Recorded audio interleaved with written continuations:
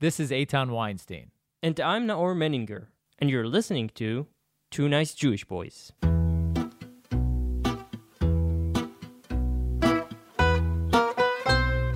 This podcast is made in collaboration with the Jewish Journal. Check them out at jewishjournal.com. Also in collaboration with Arutz Sheva, IsraelNationalNews.com. If you'd like to support the podcast, visit 2njb.com/donate.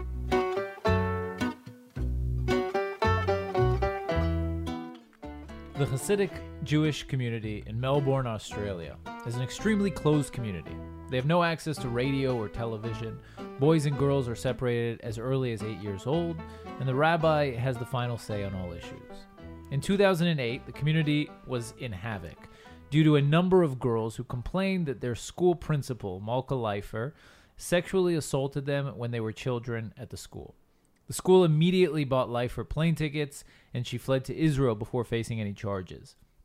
Leifer remains in Israel to this day, as Australia's extradition request is suspended in endless trials and legal processes.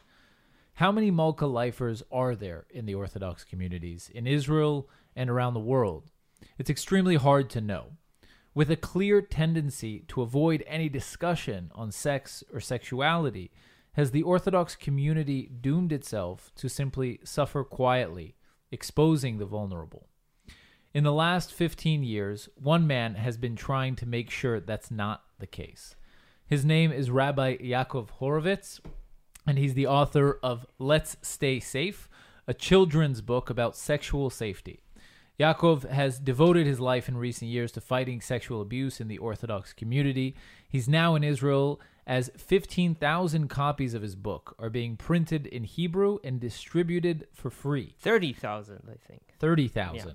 Rabbi Horovitz is founding dean of a Monsey, New York yeshiva and director of the Center for Jewish Family Life, Project Yes. And we're honored to have him on the show today. Thank you so much for joining us. It's a pleasure to be here with two nice Jewish boys. How can I go wrong? As you said, we've yet been defined as nice. You'll have to I'll be the first. decide I'll that. be the first. And I told Eitan that this is the first time we're having an Orthodox rabbi on the show. Yeah. And I said, don't get used to it. I'm back in 2 months if you want me on again. So, congrats on the Hebrew translation for the book. Thank It you. was distributed with Makor Rishon? Right. We had an arrangement. Well, originally we started with this book, Let's Stay Safe. Thank God that's in over 80,000 homes in North America and around the world, the English version. And subsequently we made a Yiddish version. Obviously with the text changed, but also the images, so that it's culturally congruent with what the kids have in their lives. I mean, the idea behind it is that the messages in the book, the children should feel that it's their lives. So, And like bodies? I'm sorry. And Yeah, their of course. bodies. No, yeah, of course. Well, one of the messages that in the book, one of the messages, the main messages, the four main messages of research-based child safety education is that the bodies belong to them, that they feel that they have an ownership of their bodies. I assume that's what you meant there, but but the images the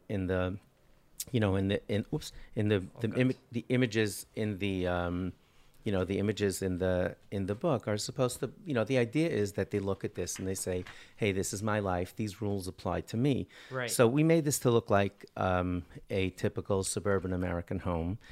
And then we did the Yiddish version to more or less to look like Williamsburg or Borough Park, the communities where the those are two communities in Brooklyn, New York, where Hasidim, many Hasidim live.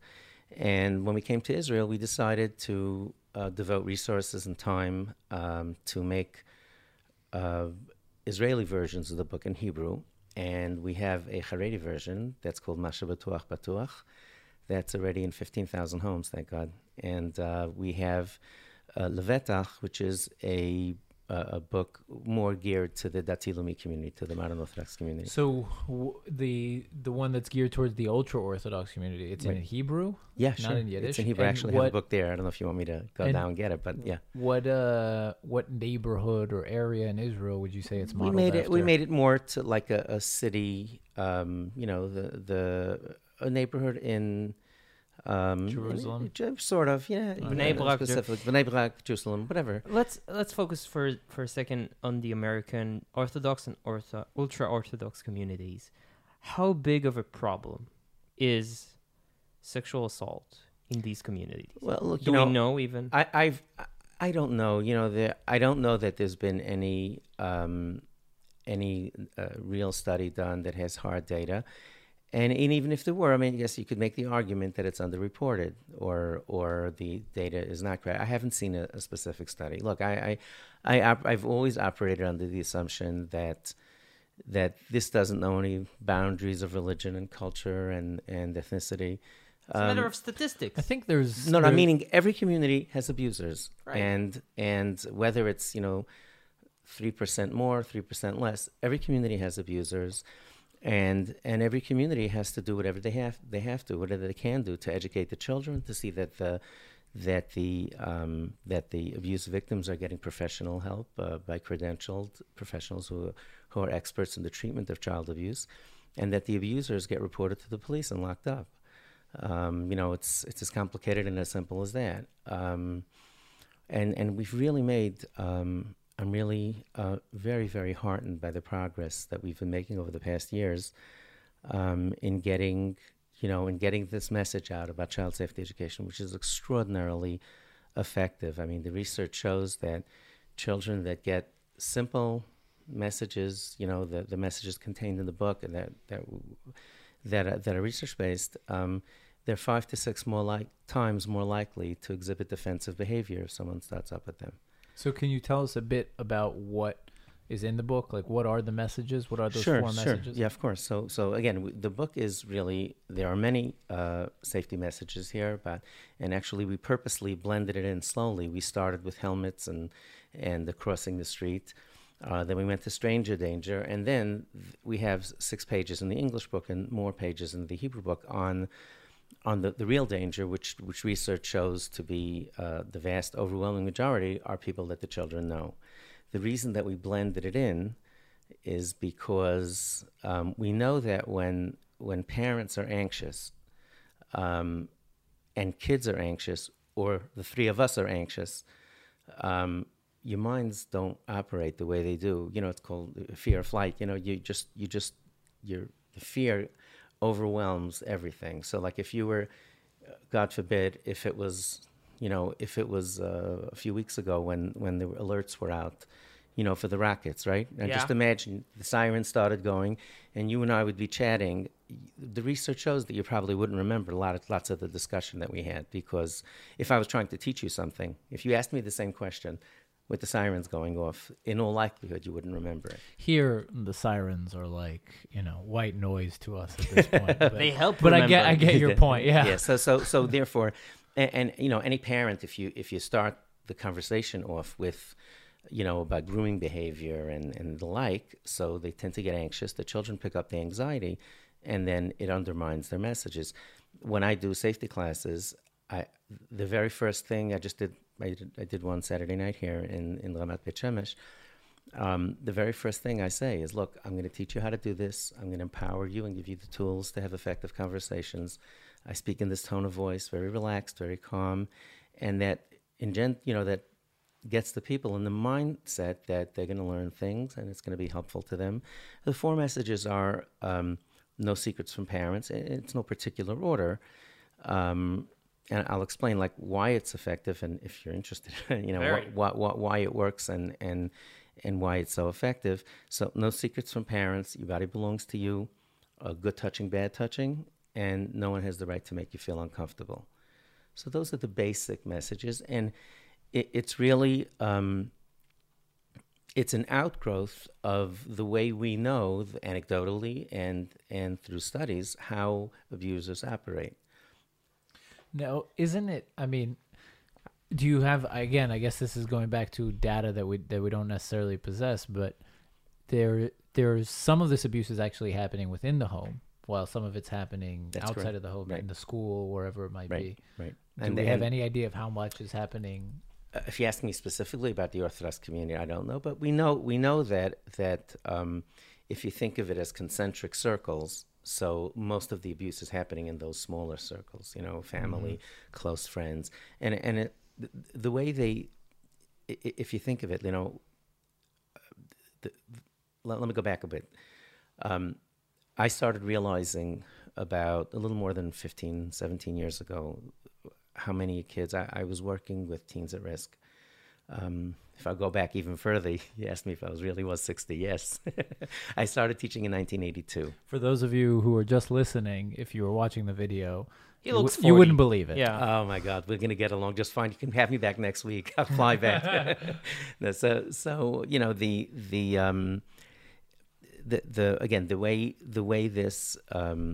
the way they roll this stuff out is that you think in terms of how abusers operate. And what they try to do is figure out, it sounds terribly callous and cold, but they figure out which children they can abuse and get away with it. Okay? That's really how it works. And like I said, 15, 17 years ago, I started realizing I started teaching in 1982. I volunteered. Where? In Brooklyn and later in Monsey, in two yeshivot, in two boys' elementary schools. And I volunteered for, I guess, would be a combat pay, 8th grade, a week as track in the school. I tell my principal, you just give me the kids that, that are not succeeding, and you won't see them all year, and I loved every minute of it. And I didn't mean I'll take them home. That we're going to come and they'll study. And I have, if you're interested, I'll show you later. I have beginner Talmud books that I created because I've always felt that the children weren't given enough of an introduction. Talmud is a taught law class in a foreign language, and I just enjoyed every moment of it. And then I wrote an article in 1996 in a Haredi English publication. It was called The Jewish Observer. It was really well written, and it was like a place where the Orthodox community, if you had a serious piece to write, that would be, that was the place. And I basically wrote this 4,500 word essay saying basically that we're losing a percentage of our children to religion, and many of them just the frustration, flows over into other areas of their life.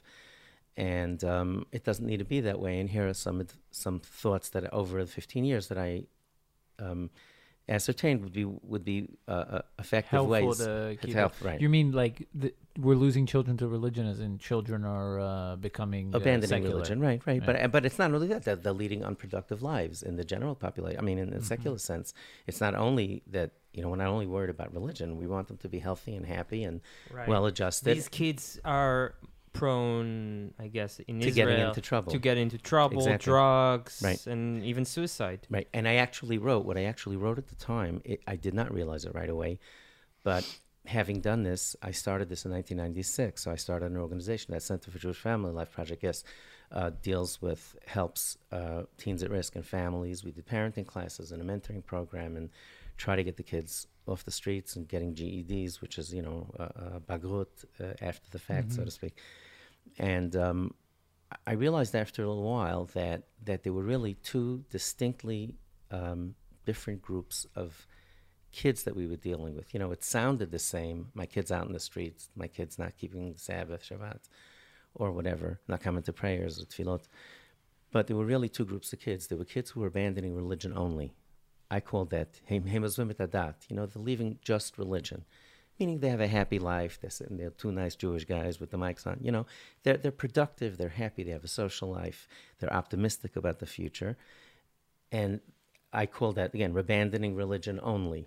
They're on life. The train's going in the right direction. They just don't have a relationship with God. And the other group, really, I say Hemazvim et Chayim. They're leaving life. They're not just leaving religion. They're also leaving religion. It might sound the same. They're not keeping Shabbat. But those kids are, not in school and not optimistic and hurting. You mentioned about suicide. They're using cocaine, not marijuana on the weekend. Like those that it's almost, that. And I wrote at the time that I felt that over 90% of the kids that were leaving life had been abused. And if you follow Maslow's hierarchy of needs, and you go through what he explains are the human needs, physical needs, security. Like if you're missing those bottom needs, Maslow says you can't function. Similarly to the analogy with the rockets, right? You Yeah. know, when that stuff, when you're not feeling safe, like nothing matters. Did you meet like actual? Oh, sure, of course, sure. The kids would come and talk, and you know, I'd start exploring, and the parents would bring me the kids to talk about it, and I'd ask them, tell me to describe what they're doing, and it really emerged that there were really two distinct groups of kids. You know, maybe it's just my wild imagination, but how come you weren't like lynched by dark, right? By dark sides of these communities? From what I know, here in Israel, someone like you would face serious problems. I'm here.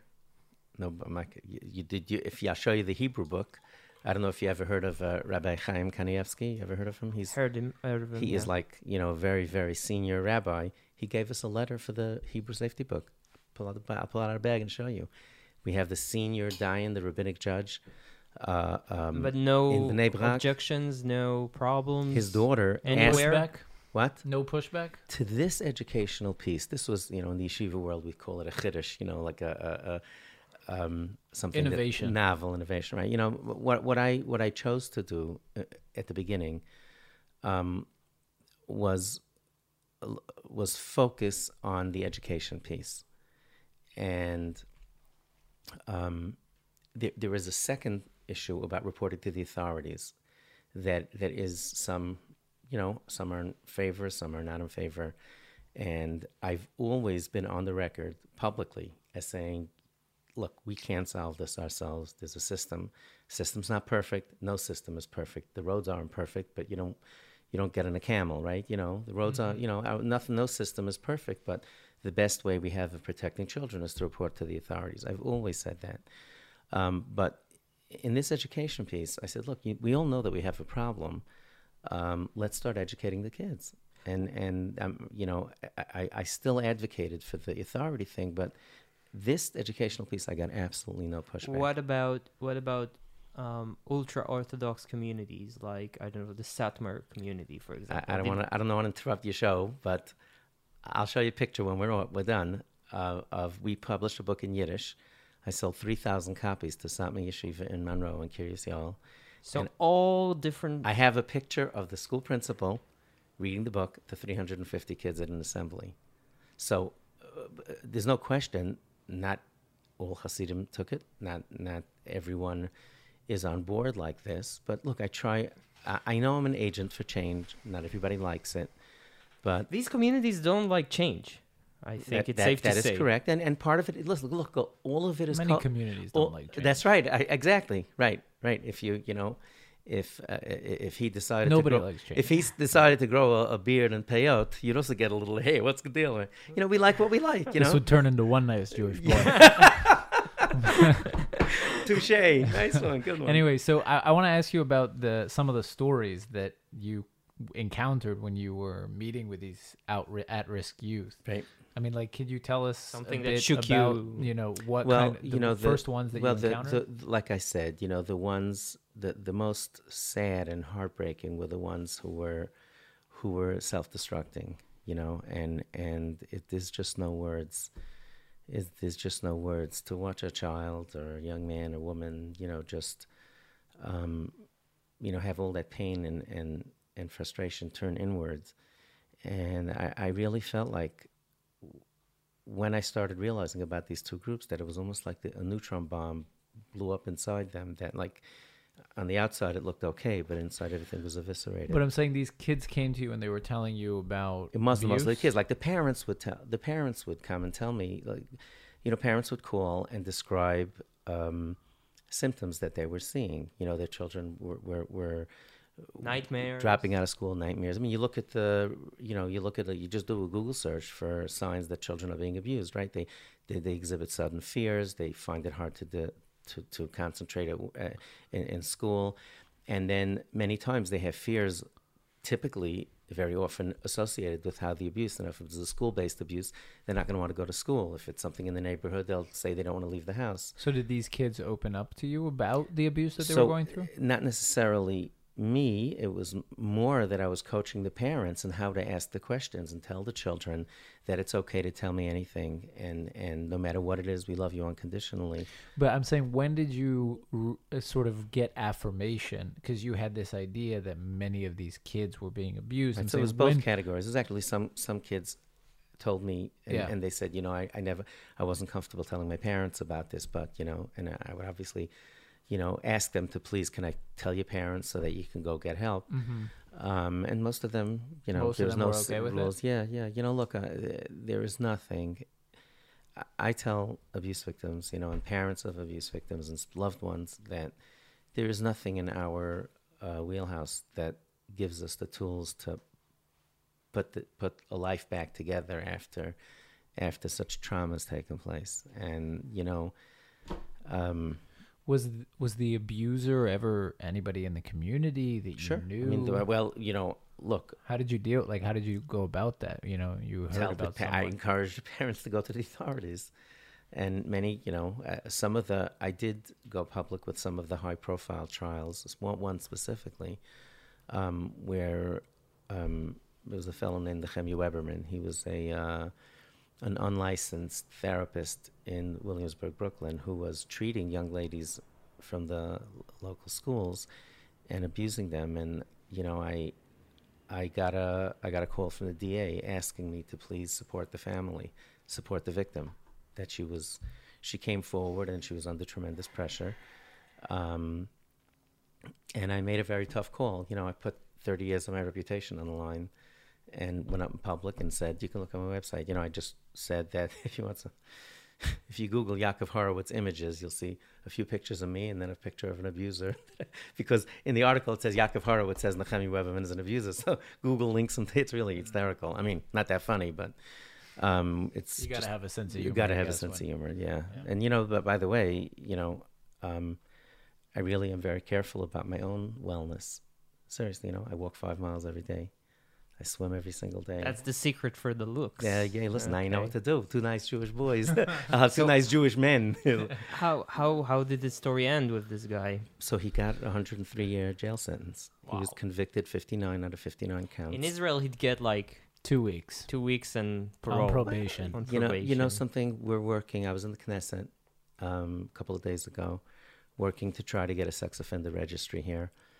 I do think I think that there are certain risk factors inherent in every community. Look,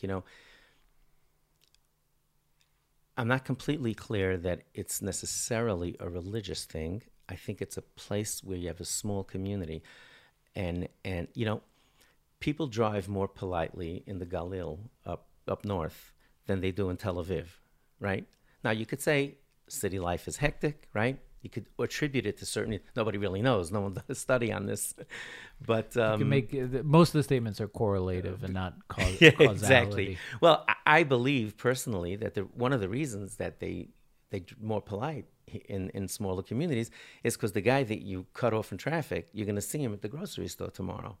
Whereas in Tel Aviv, you don't need to see him anymore, right? Mm-hmm. So if the average person who lives in the general population is not likely to see that person he's reporting. But if you have a small Hasidic community or a small community anywhere, I mentioned it in a podcast. I just told it to a bunch of educators. You did another podcast? We signed a... the exclusive I don't know. I don't remember signing that.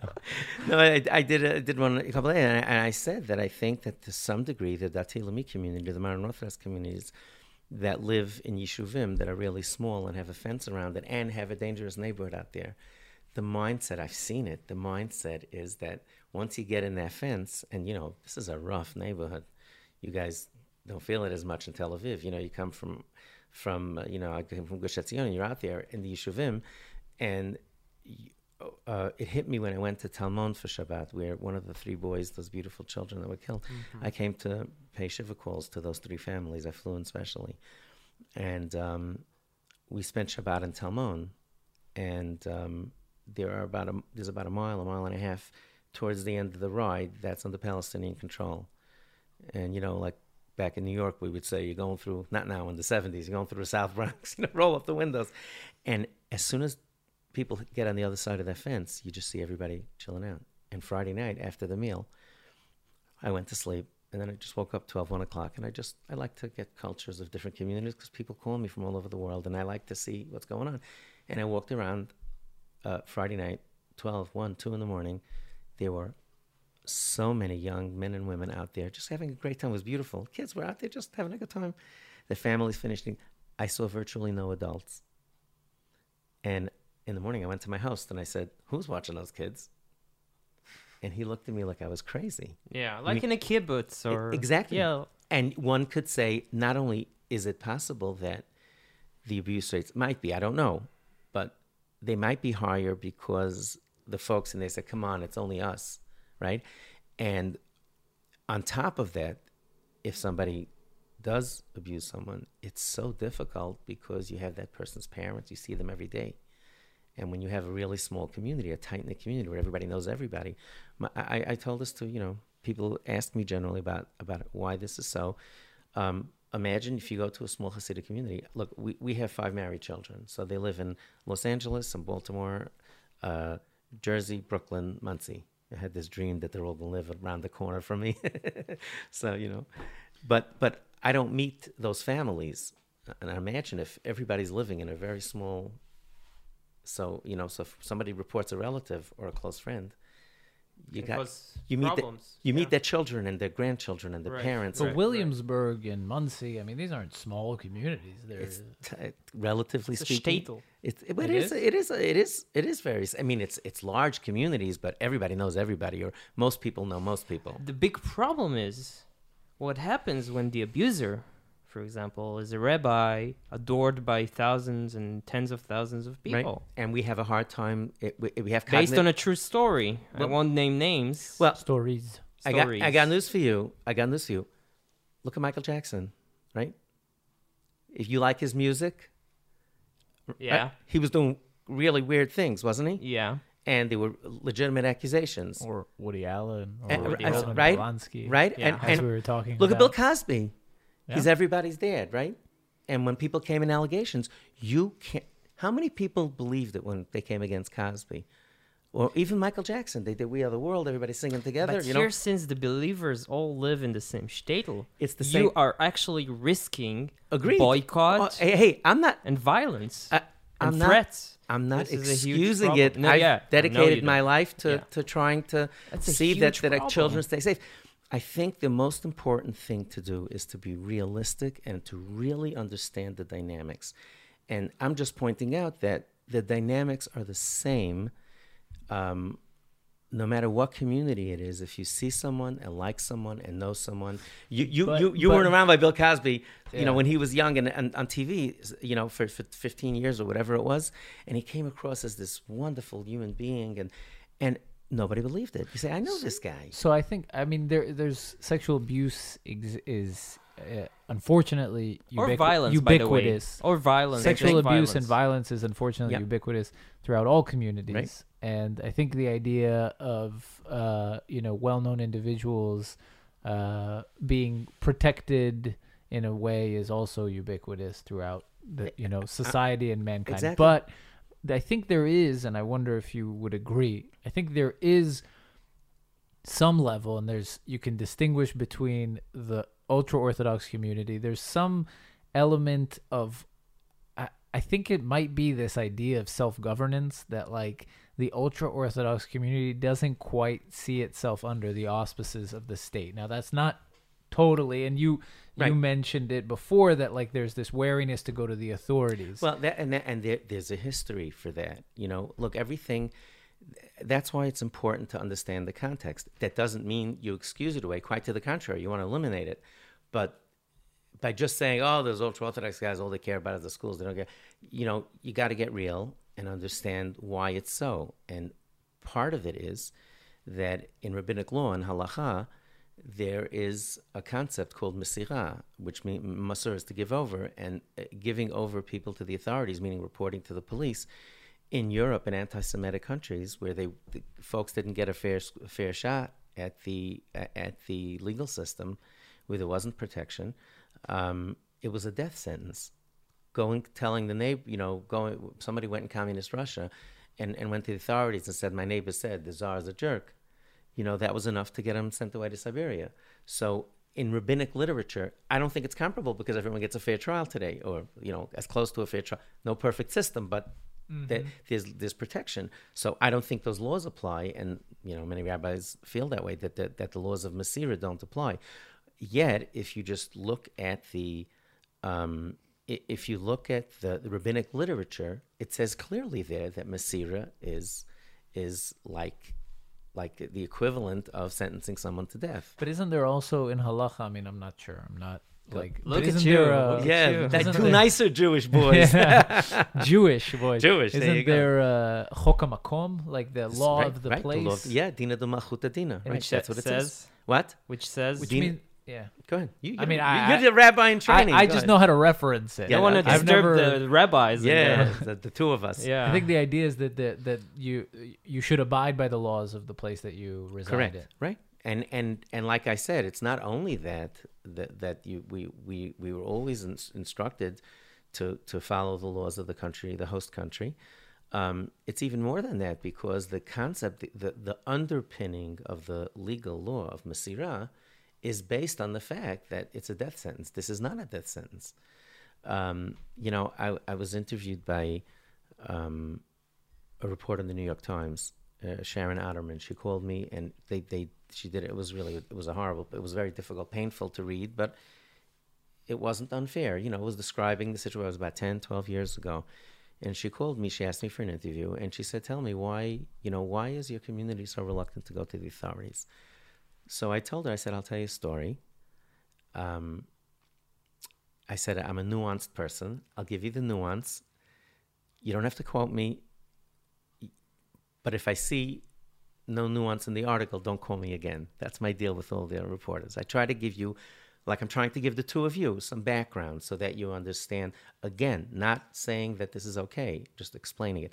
So I told her about the best eulogy I ever heard in my life. Maybe one of the best speeches, less than 3 minutes.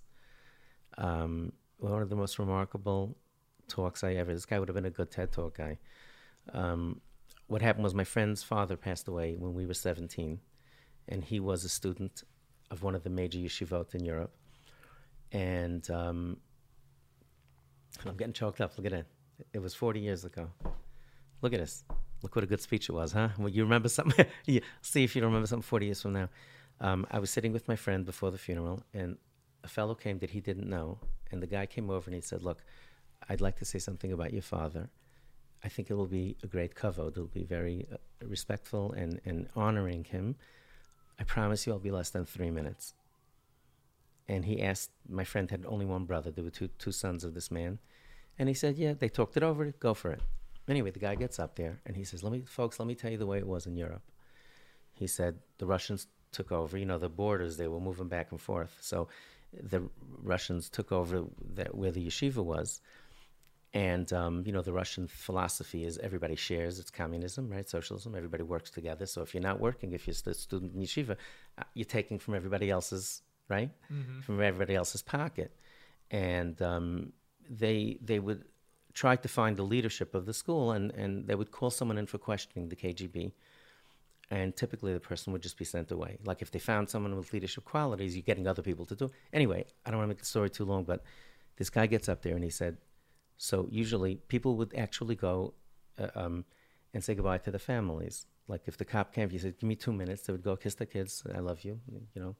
Be strong and live. That was it. If two people went together, it was harder for them to make two people disappear. But usually both of them would be sent away. This guy speaking, 2 minutes. He says, one day they came for me. And I ran around looking for friends and nobody came. And I went to him and he pointed to the coffin. And he said, I went to him, to David.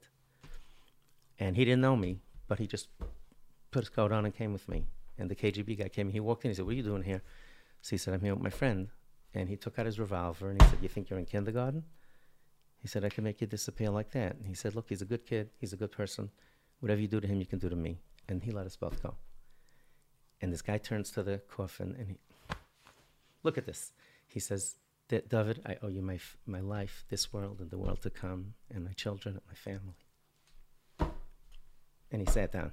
Best speech, flat out. Certainly best eulogy I ever heard. And It's beautiful.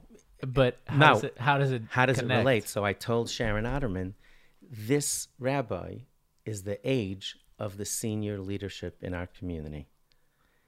And when you grow up with that kind of trauma from knowing that a policeman means someone who can Death. kill you in a second, you don't change that quickly. It happens to be that was the nuance. And she wrote 2 full paragraphs about it. She said it's cultural. It's a lot of it. And again, no excuse, but that is the reality.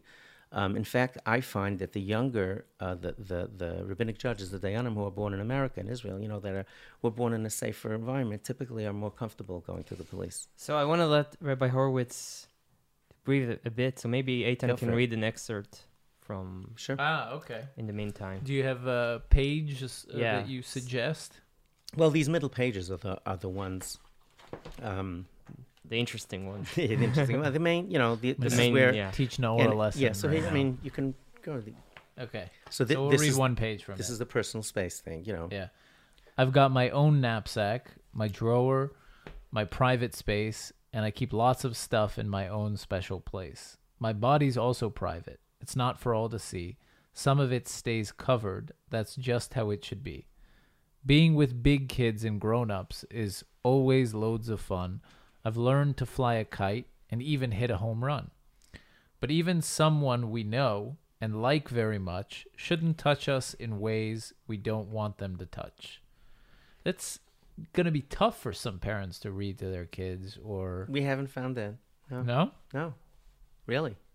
It's not hard. I mean, you're just teaching children. And look, we always, the research shows that if 2 kids have the exact same circumstance, one of them has their own drawer at home and the other one doesn't. And this one, like the kids are taught about respect your sibling's space, knock before you enter a room. This is Rivki's drawer. This is Avi's drawer.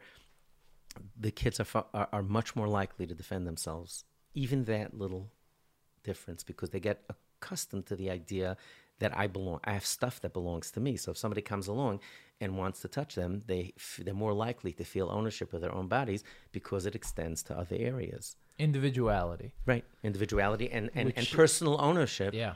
And that other page was the grooming page, meaning, even if somebody likes you, if somebody exhibits, is friendly with you, they're still not allowed to touch you, because we know that you said earlier, you're right, it's not the strangers, it's the guy you know and like. And, that's why we wanted to make the picture look like the kid's uncle. Wow, that's amazing. That's amazing. It's really a tough issue, though, to kind of, I mean... It's very brave to write this book. It's brave, but it's also I get it's just like a dark path to take. Well, I got to tell you... The darkest parts of humanity. I have to say that this is it's an amazing endeavor. It's really innovative and ingenuitive, I think, because it realizes that you can run after these offenders as much as you want. You can try and enforce the law, but really, in the end, the education is what's going to stop it. No, but it's also it's because it's hidden, right? And that's really the message to parents. We happen to have a free video. If you Google search Yaakov Horowitz Child Safety, we have a 9-minute free video on YouTube. We actually just redid it again with Israeli subtitles for Hebrew speakers. So watch the video. You can learn about child safety. These are the messages your children need.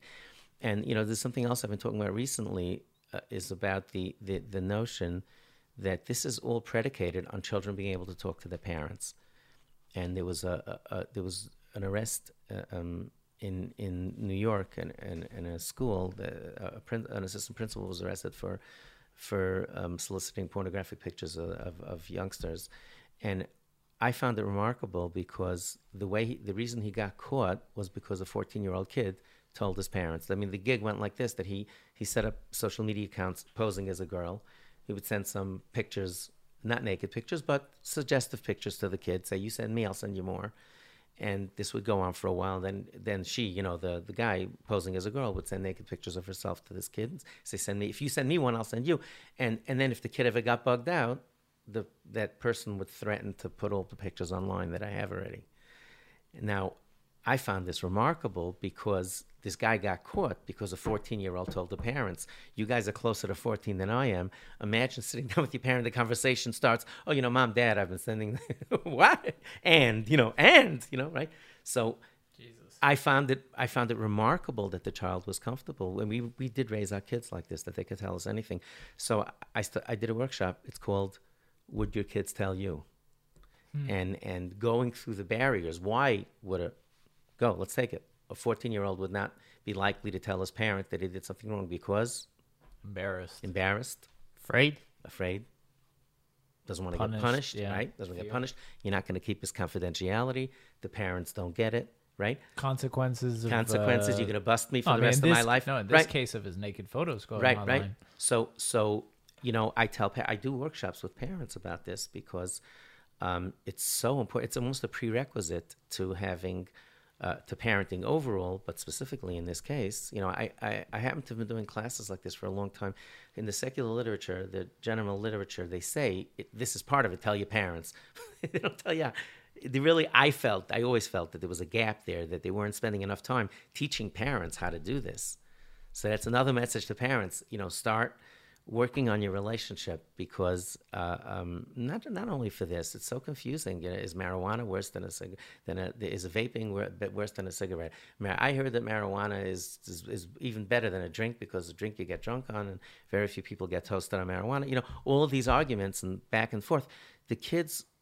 I found the kids would love to talk to their parents. They just don't know how. They don't want any of those things to happen. Mm-hmm. Right. So, okay, Rabbi Horowitz. We got to get you in a cab. Yeah, it's been you're inspiring. Thank you. So thank you very thanks much. for everything that you're Thank doing. Can the can people donate to the cause? If they'd like to, they can go to the website. It's thebrightbeginnings.com. They can look up again, spell it. The Bright, BRIGHT, beginnings, plural.com. There's a tab there to donate if they'd like to support our work. And buy the book. And buy the book. Amazon. The English book Kindle? is on Amazon. The Hebrew book is sold in Yefei Nof bookstores here in Israel. Okay. Is it digital also? It's not yet. Not well, yet. we found that even forget the whole Haredi thing and technology. At least today, parents are more comfortable grabbing the paper. Right. For kids' books, especially. Especially kids' books, right. And ultra-Orthodox don't have iPads. I guess. No, I heard maybe one or two do. Kosher iPads. Okay, and if you do lectures, so if a community in America wants to have you... Right, so if they'd like to get in touch with me, my email address is RYH, like Rabbi Yaakov Horowitz, at thebright, BRIGHT, beginnings with an S.com. So they can email me, your details are it's probably on the confidential. website. My details on the website, yeah. And Amazing. my message to parents is go out, educate your kids, build your relationships, and keep them safe. Keep them safe. That's all there is. Simple and as complicated as that. Amazing. Thank you so much. Thanks for having Before me. we It was a pleasure go, getting to know you. Sure. Thank you. We have a collaboration with the Jewish Journal. They're at jewishjournal.com. They have podcasts, op-eds, articles. Check them out. Highly recommended. jewishjournal.com. And we collaborate with Arutz Sheva. Arutz Sheva is at israelnationalnews.com. Check them out. They have a website. They're on Facebook. We're on their Facebook with live eps once in a while. And, of course, we accept donations as well. So if you guys want to help us out, we do this on our free time. Go to 2njb.com/donate. That's it. Thank you so Thank much. you so Really much. been a pleasure, Good luck. guys. Rabbi. Thank Bye, you. guys.